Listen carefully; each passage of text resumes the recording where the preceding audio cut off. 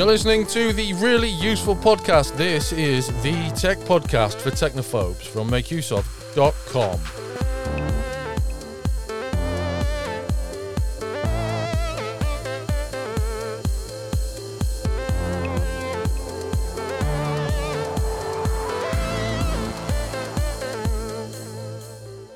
A very good welcome to you. My name's Christian Cawley, and with me this week is Ben Stegner. How are you doing, Ben? Doing great. I am rocking and rolling, I guess. Got a week off next week, which I'm very excited for. So this is a good way to cap off the end of the summer, I guess, and glad to be talking to you again. Do you know, you've just given me a blast from the past, one of those sort of moments, you know, when there's like a when there's a pull focus on you and you fly back. When you said rocking and rolling, long-term listeners of the show will probably recall the time that I bought a cigar box guitar. There it is there. And I have been interested in music and stringed instruments along those sort of lines for many, many years, so much so that when I was... well, it's kind of inspired by my dad because he played a little bit of guitar, and I mean a little bit. He could basically play House of the Rising Sun, I think, maybe Apache, and that was about it. And but he was very interested in making recordings and things when we were children. And so there's voice recordings of me when I was like 3 and 4. And it was very little high pitched voice. It's higher than that. But one of the things I did when I was about 5 or 6 was make a song called "Rock and Rollin' Down the Street." That was your first hit single? And you just reminded me of it for the first time in about a decade. There's a recording of it somewhere, yeah. That's pretty cool. I love those moments, I call it like a locked memory or something, where like you totally forgot about it for years, and then all of a sudden it just comes to the forefront, and it's like, whoa, how did I forget about that? I actually had that this past weekend. I went with some friends to I guess they call it like a family fun center. Basically, it's a place with like mini golf and go-karts and that kind of thing. And I thought that I'd never been there before, but then I told my mom, and she said that we went there when I was like 3, like 4, probably like barely cognizant.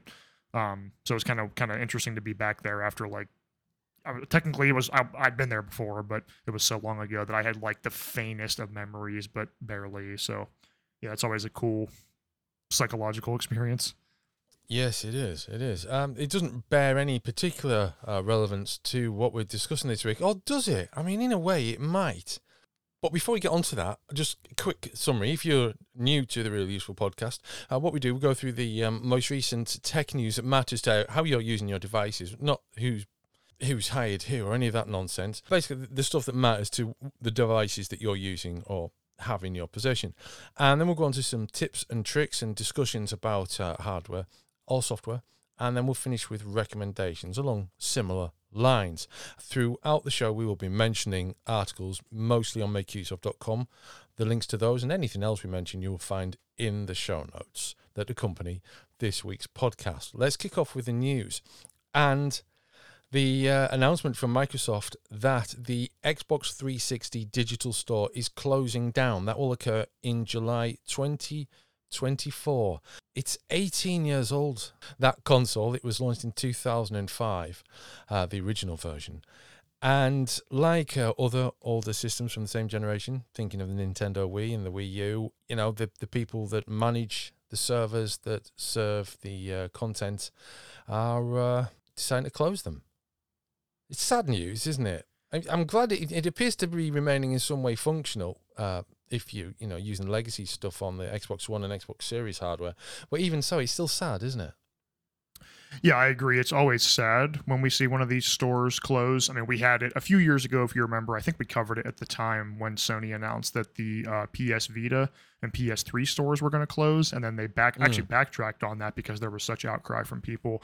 And then, of course, earlier this year in March of 23, we had the Wii U and 3DS eShops close, which resulted in hundreds of games just disappearing, basically, alongside a lot of Nintendo's own back catalog that you now can't play officially outside of if you don't already have them on your system, I should say. Yeah. So, yeah, the good news with this, I was doing some reading about this when we were going to talk about it, and I'm glad to see that the backward compatibility for the later Xbox systems is not being affected, which means that if there's a game like Banjo-Kazooie Nuts and Bolts, for example, if it's compatible on the newer systems, you can still buy it on your Xbox Series console. You can still buy that 360 game. What you won't be able to do is use your 360 to buy Xbox 360 games on that store. So basically, if it's not backwards compatible, it's going to disappear in about a year when this goes through. So yeah, it's a shame to see. I mean, there's a lot. The Xbox 360 was one of the first with Xbox Live Arcade. That was where a lot of like early indie games, Super Meat Boy, Braid, those type of games, that's where they got their start outside of PCs. So it's kind of sad to see that shutting down. And that'll make the PS3 store, the only store that's really live from that era anymore, assuming they don't shut it down before next year. Well, do you know what? The Xbox 360 was the first game console I got. Previously, I'd only used computers. I do have a soft spot for the 360. My own 360 is featured in a couple of articles on MakeUseOf.com, actually, concerning Red Rings of Death. Unfortunately, I found that the solution only lasted about 12 months and then it died again, which, that was a big issue for the early Xbox 360s. Those early models were horrendous, yeah. I was going to say, too, something else we should note about this is that, oddly, multiplayer and online services are staying. So you can if any Xbox 360 games you have, including on a 360 console, you can still play online for the time being, and they'll still get updates. Or you can, if you bought like a used copy of a game on disc, you can pop that game into your system, and it'll still update to the latest version. So if you have the game, you can still play it. You just won't be able to buy non-backwards compatible games on the older console. So definitely still a blow for game preservation, and I'm sure people, at least we have a year. I think I mentioned this when this happened earlier this year, but The Completionist is a YouTube channel. His stick is that he like completes games 100% and talks about the experience of doing that. He did a video where him and his team bought every single Wii U and 3DS eShop game before they went offline. And it was like a massive project, partially because being, of course, Nintendo, it's super hard to like buy games in bulk. You have to like go through every single checkout process for every single game and stuff like that. So he was limited by that. But yeah, I wonder if he'll do something like this to try to preserve all 360 titles that are going to disappear otherwise. That might be interesting. I mean, we'll move on to the next story. It does have a kind of a link to the Xbox 360 because it's a game that came out on the Xbox 360, Red Dead Redemption. Itself, it's considered by many people who don't know to be the first of the Red Dead games, but it's not. There's actually a game before that called Red Dead Revolver, which came out on the Xbox. Red Dead Redemption came out about 2009, I think, and 2010, I beg your pardon, and it has just been reissued for Nintendo Switch and PlayStation 4. Xbox users can still buy the 360 version. In fact, I saw today, Xbox users can buy both games for $100. $50 a piece, or $50 for the brand new game. Well, not the new game, the 5-year-old game, and $50 for the 12-year-old game. That's always nice. It sounds like Nintendo. No, that's Microsoft who are doing that. I'm not sure if that won't be the case with Nintendo. I'm not sure. I don't think RDR2 is out on Nintendo. But I was referring to how Nintendo tends to like sell. Hey, Skyward Sword, we remastered it and we're charging you $60 for a port of a 10-year-old Wii game. That's what I like, the way they do that. Well, this is a funny release. It is now available for Nintendo Switch and PlayStation 4. It is basically a full price game, $50. What's interesting about this is, although it's not a remaster, it does have some tweaks in there. There's been a comparison of its graphics between the Xbox 360 and the Nintendo Switch versions, and these comparisons reveal that lighting and shading have been improved, although the game retains the same engine in narrower scope than the sequel. So there's a useful comparison which shows that it does look a little bit nicer and prettier, but it can't be, it doesn't qualify as a remaster, which is a shame because a full remaster would have been nice, but Rockstar aren't known for treating their old games particularly well for re-release. They're very much a case of it's essentially window dressing and then a high price, isn't it, that they slap on? Right. See the recent disastrous re-releases of GTA games, and also the fact that GTA 5 Online just continues to print money. So why would Rockstar care? Basically seems to be the driving motivation there.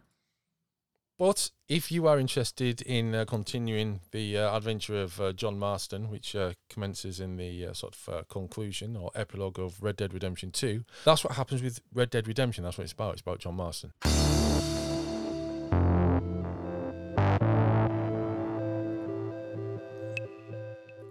Okay, we'll move on now to our tips and tricks. Now, it's interesting. We were sticking with Xbox again, this time Xbox One and Xbox Series XS controllers. A couple of things. I'm going to introduce this with the fact that I've just published the review of the GPD Win 4. It's now live on Make Use of my video review of that handheld console. It's a kind of a Steam Deck competitor, Ben, but while it's more powerful than the Steam Deck, it's not as comfortable. And one of the comparisons I used was the Xbox One controller, which I think is probably... I mean, I haven't used the PS4 or PS5 controllers extensively. PS5 one's quite different to the PS4 one, isn't it?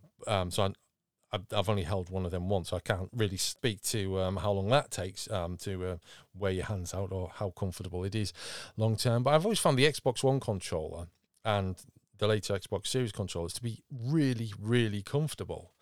And it's so much so that we've probably got about half a dozen of them in our house because everyone just likes holding them. You don't tend to get so tired using these, which might explain why people want to attach them to their PCs.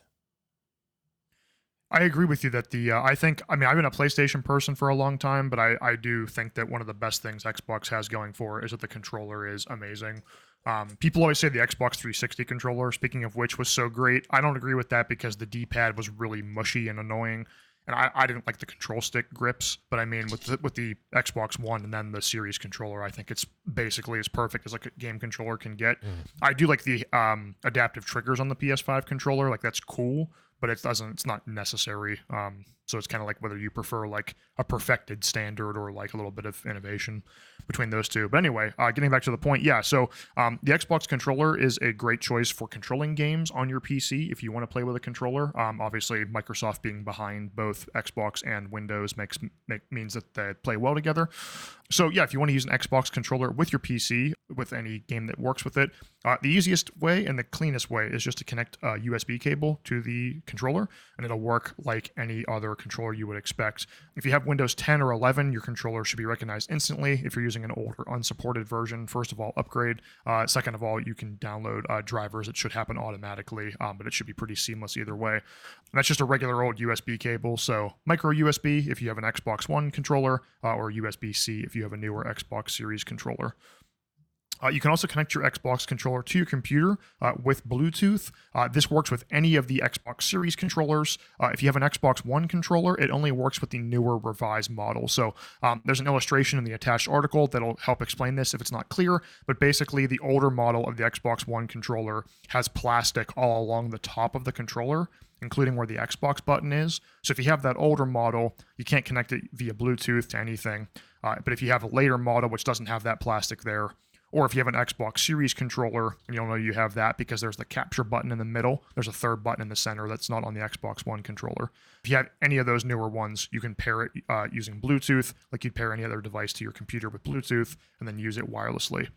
That'll use the batteries, of course, whereas using it wired won't use the batteries, but that's a trade-off that's up to you.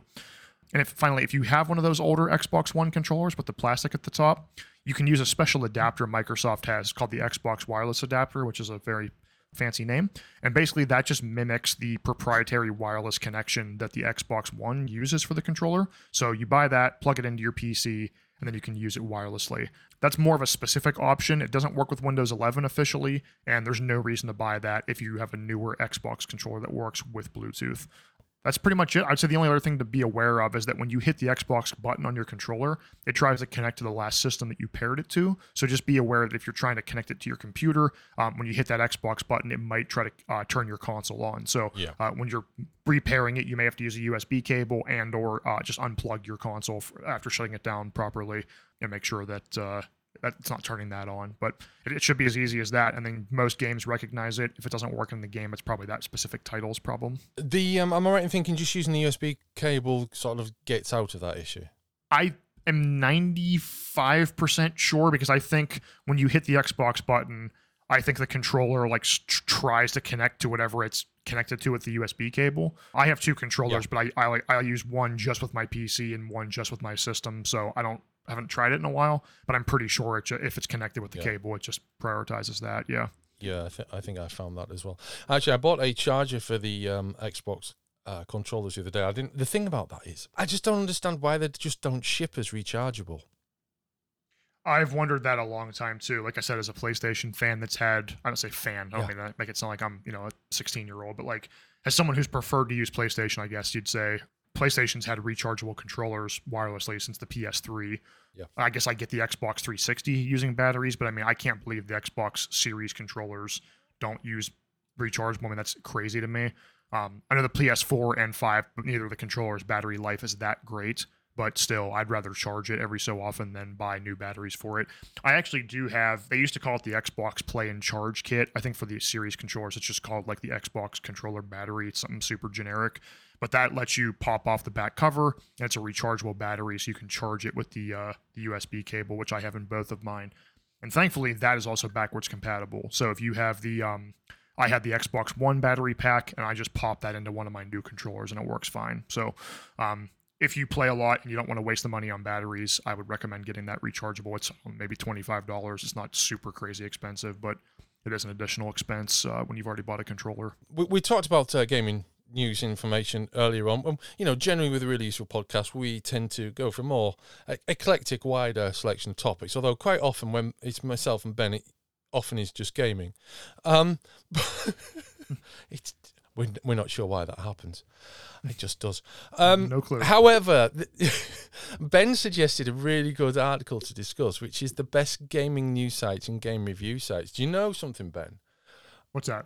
Like many people in our field, the first thing I wanted to do when I discovered that writing for websites was a thing was I wanted to write for game websites. I wanted to review games. Okay. And I got to the point where I could do it on a website which doesn't exist anymore, though it's been split off into various little parts that are largely inconsequential, it seems. It's very difficult to find my old material. I found a lot of time I actually didn't like reviewing games because I started to have to be really critical about them. One might say, well, many games reviewers are particularly critical and they will print whatever the publisher tells them to for a few freebies or whatever. I couldn't comment on that because I'm not a part of that world of game reviews. But certainly, when I was reviewing games, it was very difficult to do a proper job of reviewing a game because you might have a game that actually you quite like, but looking at it critically, you've got to kind of be objective about it. How do you feel about that?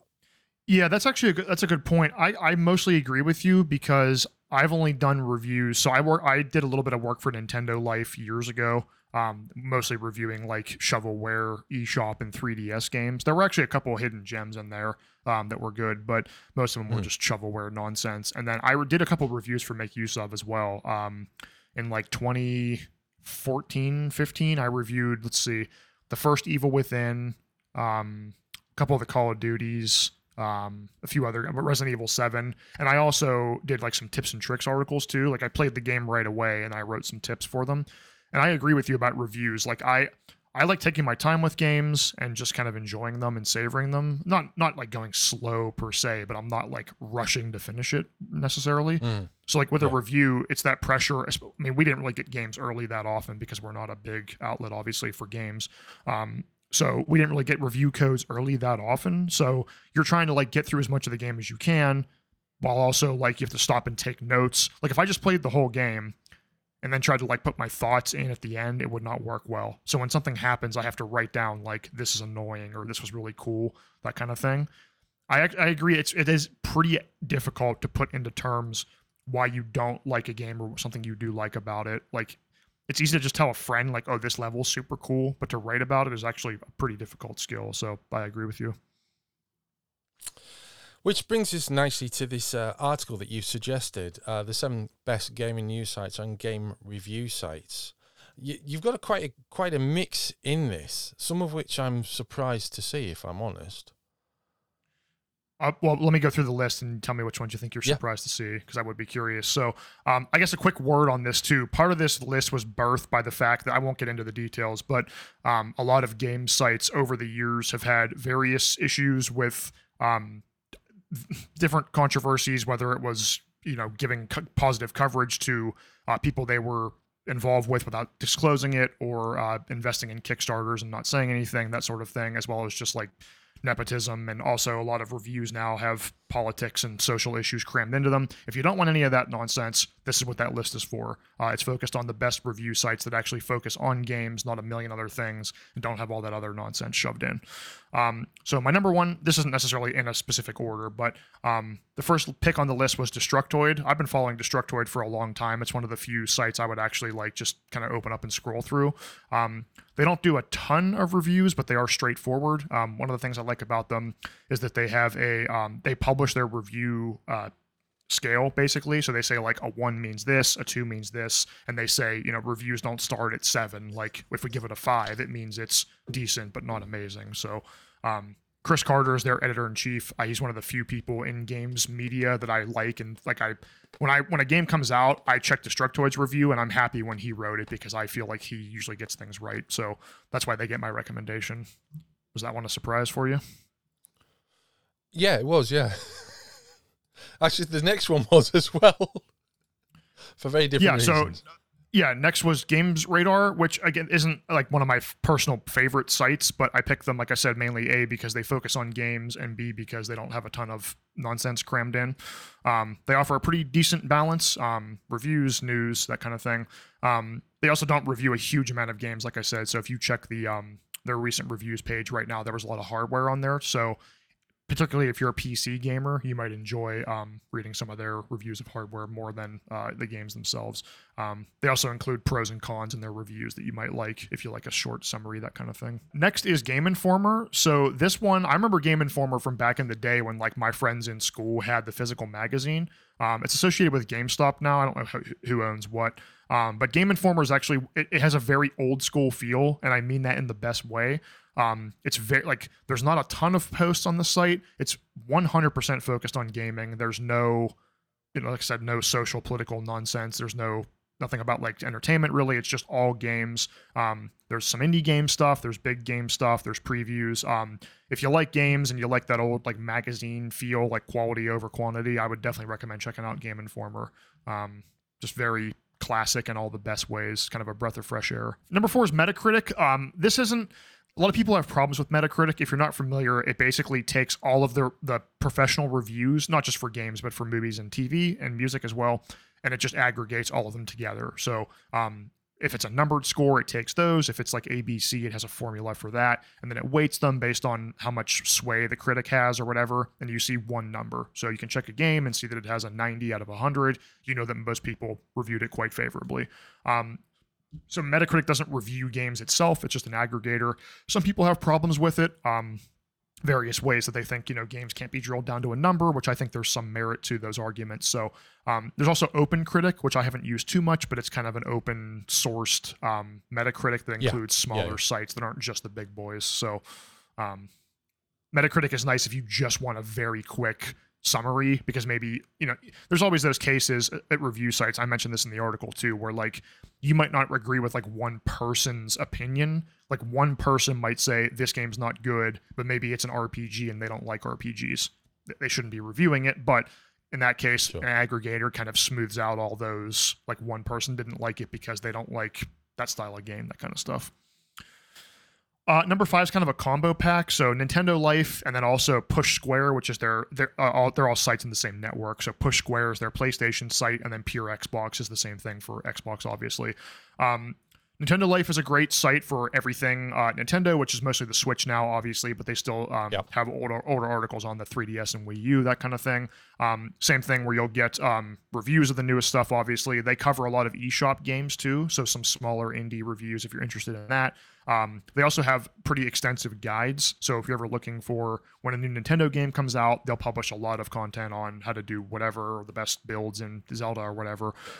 So that kind of thing, if you're into that, it's great. They have a 10-star review system, and then they have pros and cons too. So again, very little social nonsense, just the love of games.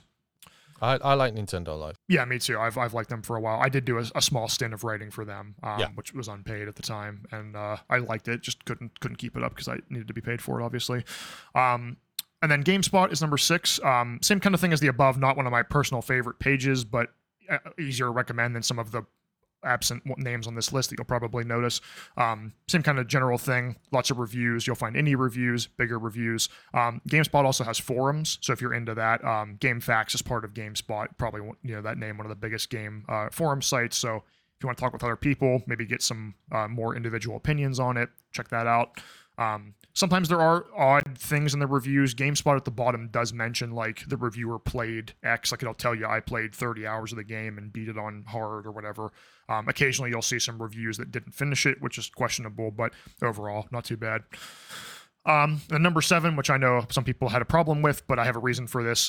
Christ-Centered Gamer is number 7, probably a smaller site, not one that you've probably heard of compared to the above. While it sounds like this would be a site with an obvious bias coming from a Christian background, this site actually splits its reviews into 2 parts. So you get the actual review of the game based on music, quality, controls, all that, and then you have a separate review for the moral content where the reviewer talks about language, violence, that kind of thing. So if you're religious at all, or maybe if you have kids that you're worried about them playing a game with questionable content, you can check that section and see that there's a lot of graphic content, whatever. If you don't care about that, you can skip right past it and still get a good review of the game. That's not the game. The review isn't rooted in how good it is for Christians. It's just a review by someone who's a Christian who mentions that in a separate section. So if you don't like it, it's not shoved on you, unlike, for example, a review of the PS5 on a certain other website that had a giant section about politics scrubbed in, like smashed into the bottom, just shoved on you for no reason. It has nothing to do with it, that kind of thing.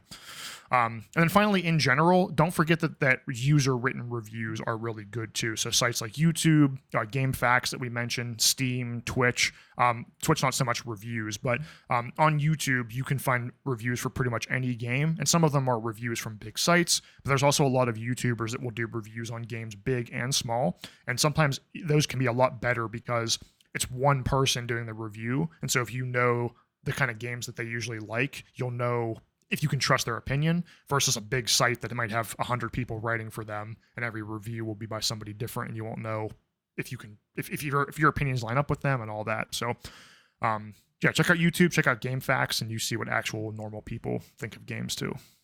I looked at Metacritic quite a few times over the past few years. Sadly, didn't tell me what I really wanted it to tell me about a certain game, but we won't dwell on that. I've found myself a few quid down, but like I say, it doesn't matter. I must admit, I never come across the Christ-centered gamer before, so that's I may have to check that one out more regularly. When I was initially writing this article, I was looking for on Reddit threads and stuff of not unbiased, but just sites that don't cram a bunch of nonsense in, and that one kept coming up. People were like, I'm not a Christian, but this site is just it just reviews the game. It doesn't cram in all this political stuff, so that's why I included it. I agree with Steam reviews. I mean, sometimes if I'm interested in a game, I probably won't play it on Steam. I'd play it on PlayStation or Switch, but I'll still read the Steam reviews because they can be nice. The thing I don't like about Steam reviews, I'm curious if you agree, Steam now has a funny tag that you can add to reviews. So people will I'm trying to think of a stupid example, for The Witcher 3, they'll have 1,000 hours on it, and they'll just type it's okay, and it's supposed to be so funny because they just said it's okay when they have so much time in the game. Stuff like that is I don't find that, it's not I don't need a review to be funny. I just want to hear how the game is. So those I think are stupid. Sure. But if you filter those out, you do get some decent just thoughts from normal players. Okay, so great list there. Please check them all out. And as I mentioned earlier, you'll find a link to that article in the show notes.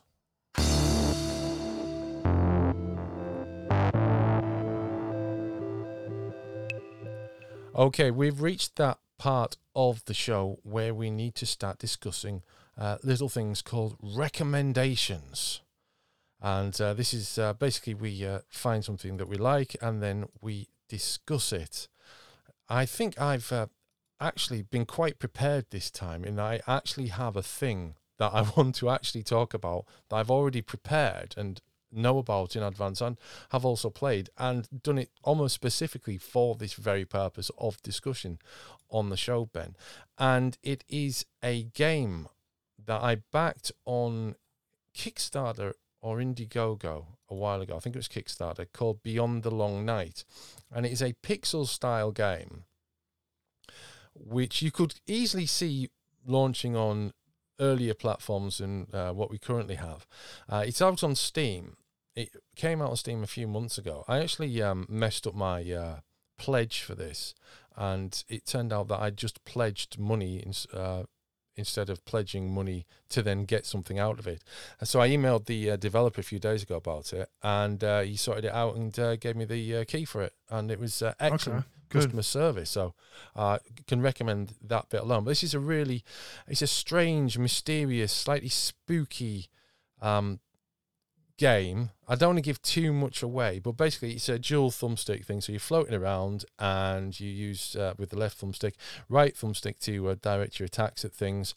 And I mean, that makes it sound like a flipping shoot 'em up, but it's a bit of a sort of like adventure platform RPG sort of thing going on, because there's a mystery unfolding with each room, and it's kind of there's no scrolling screens. It flips to a new screen each time you exit the screen, and there's a map that you have to uncover and various mysteries and characters to talk to on your way. It's a very unique take on that type of RPG, pixely RPG game, which I'm really enjoying. So that is Beyond the Long Night. It's out on Steam now. It's £14.99, so that's around $20. $18 in the US. Yeah, there you go. So it's a really lovely game. And the other thing as well, such an amazing soundtrack. That goes a long way. Just lovely atmospheric music, natural instruments or natural sounding instruments. Obviously, you can get almost any sound with a synth these days, but there's no sort of like insane electronica in it. Not that I'm against that, but it's just a very calm, sort of just chilled, acoustic-y sounds throughout, and I just love playing it. I'm not very good at it so far, but I do enjoy playing that whole atmosphere and experience of actually just plugging in and playing it. It's a good game, so that's my recommendation this week. Yeah, I'm looking at the game. It looks pretty. I like the art style. I see the tags on Steam say that it's an action roguelike, and those are roguelikes are really hit or miss for me. Like I Dicey Dungeons and Hades are both I love both of those games, and they're both roguelikes. But a lot of the ones I've tried, I just haven't clicked with me. It looks cool. Like I said, roguelikes are really hit or miss for me. But the map almost looks kind of Metroidvania to me, but I don't see that mentioned at all. So maybe it must not be that, but. It says there's a time loop in the description too, which that always catches my eye because some of my favorite games have had a time loop mechanic. So, yeah, sounds cool. Excellent. Okay, we good for my recommendation? Yeah. Okay, so mine's a little bit unorthodox this week, but stay with me because I'll loop it back together. So, my general recommendation for this week is actually PlayStation Plus Extra / PlayStation Plus Premium. So, if you don't know, the very quick version is that in June of 2022. Sony changed it so instead of it being a service to just get free games each month and play games online, it became kind of a Game Pass style service too. So with PlayStation Plus Extra, you get access to a big catalog. With PlayStation Plus Premium, you get access to even more, including older PlayStation titles. So I signed up for it because there was a deal a while ago. I thought, I'll give it a try, and I've been really happy with it. It's really cool to have this giant selection of games to just try, and if you don't like them, you don't like them. So a couple of highlights recently for me. I played the Sly Cooper games, Sly Cooper 1 when I was a kid on PS2, and I played the first one, and then I played the second one when a friend let me borrow it in high school. I never played the third one, and the Sly Collection was on PlayStation Plus Premium for streaming, so I finally got to play that game. Didn't have to drag my PS3 out, just play it through streaming, and it was actually pretty solid. Another use case that was cool, a friend of mine is really into trophy and achievement hunting, so I help him with some co-op games. We played through all the Overcooked games together, which were fun. And we played Moving Out recently, which I don't know if I give that as a recommendation, but Moving Out is similar to Overcooked. You have to, you're like a moving company and you have to load furniture into the truck, that kind of thing. So Right. Moving Out 2 just came out, and it is part of PlayStation Plus Extra. In fact, it was included on launch day. So I was able to play that with him, start getting the trophies with him without having to buy the game. So it's one of those things where it really does pay for itself. A game you might have tried comes up on the service. You can try it for no extra cost. And in my case, next week, at the time of this recording, I'm really excited because a new indie Japanese RPG called Sea of Stars is coming out. It's made by a developer that made the first game. Their first game was called The Messenger. I might have recommended that before. But that was like a 2D platformer that was like a Ninja Gaiden style game. And then this one is a JRPG, so they're doing something totally different. And I'm really excited for it. So I'm able to play it the day it comes out without having to buy it separately. So yeah, I'd recommend checking both of those games. Well, I don't know about Sea of Stars yet. I'm assuming it'll be good. But The Messenger is great if you have not played that, and an action 8-bit RPG like Ninja Gaiden comes to mind, but there's a twist in it I won't spoil, but it's a really solid game. So yeah, I would say if you don't have PlayStation Plus or Game Pass, if you're on Xbox, I'd definitely consider giving it a look, even just for a few months. You might be surprised kind of what you scroll through the list and decide to try when you have access to all those games without having to buy one and then realize you don't like it. So kind of a broad recommendation, but I think it's one worth looking at if you haven't. Yeah, definitely. It's a good recommendation, actually. Okay, well, that brings us to the end of this week's really useful podcast. As I mentioned, and I will continue to do so, because, some people forget or they don't quite follow, or, it might not be particularly obvious that what we've discussed has actually got a specific link, but you will find links to everything we've discussed in the show notes. And if you leave us a 5-star review on Apple Podcasts, we will read it out. We'll be back for a new show next week. Until then, it's goodbye from us.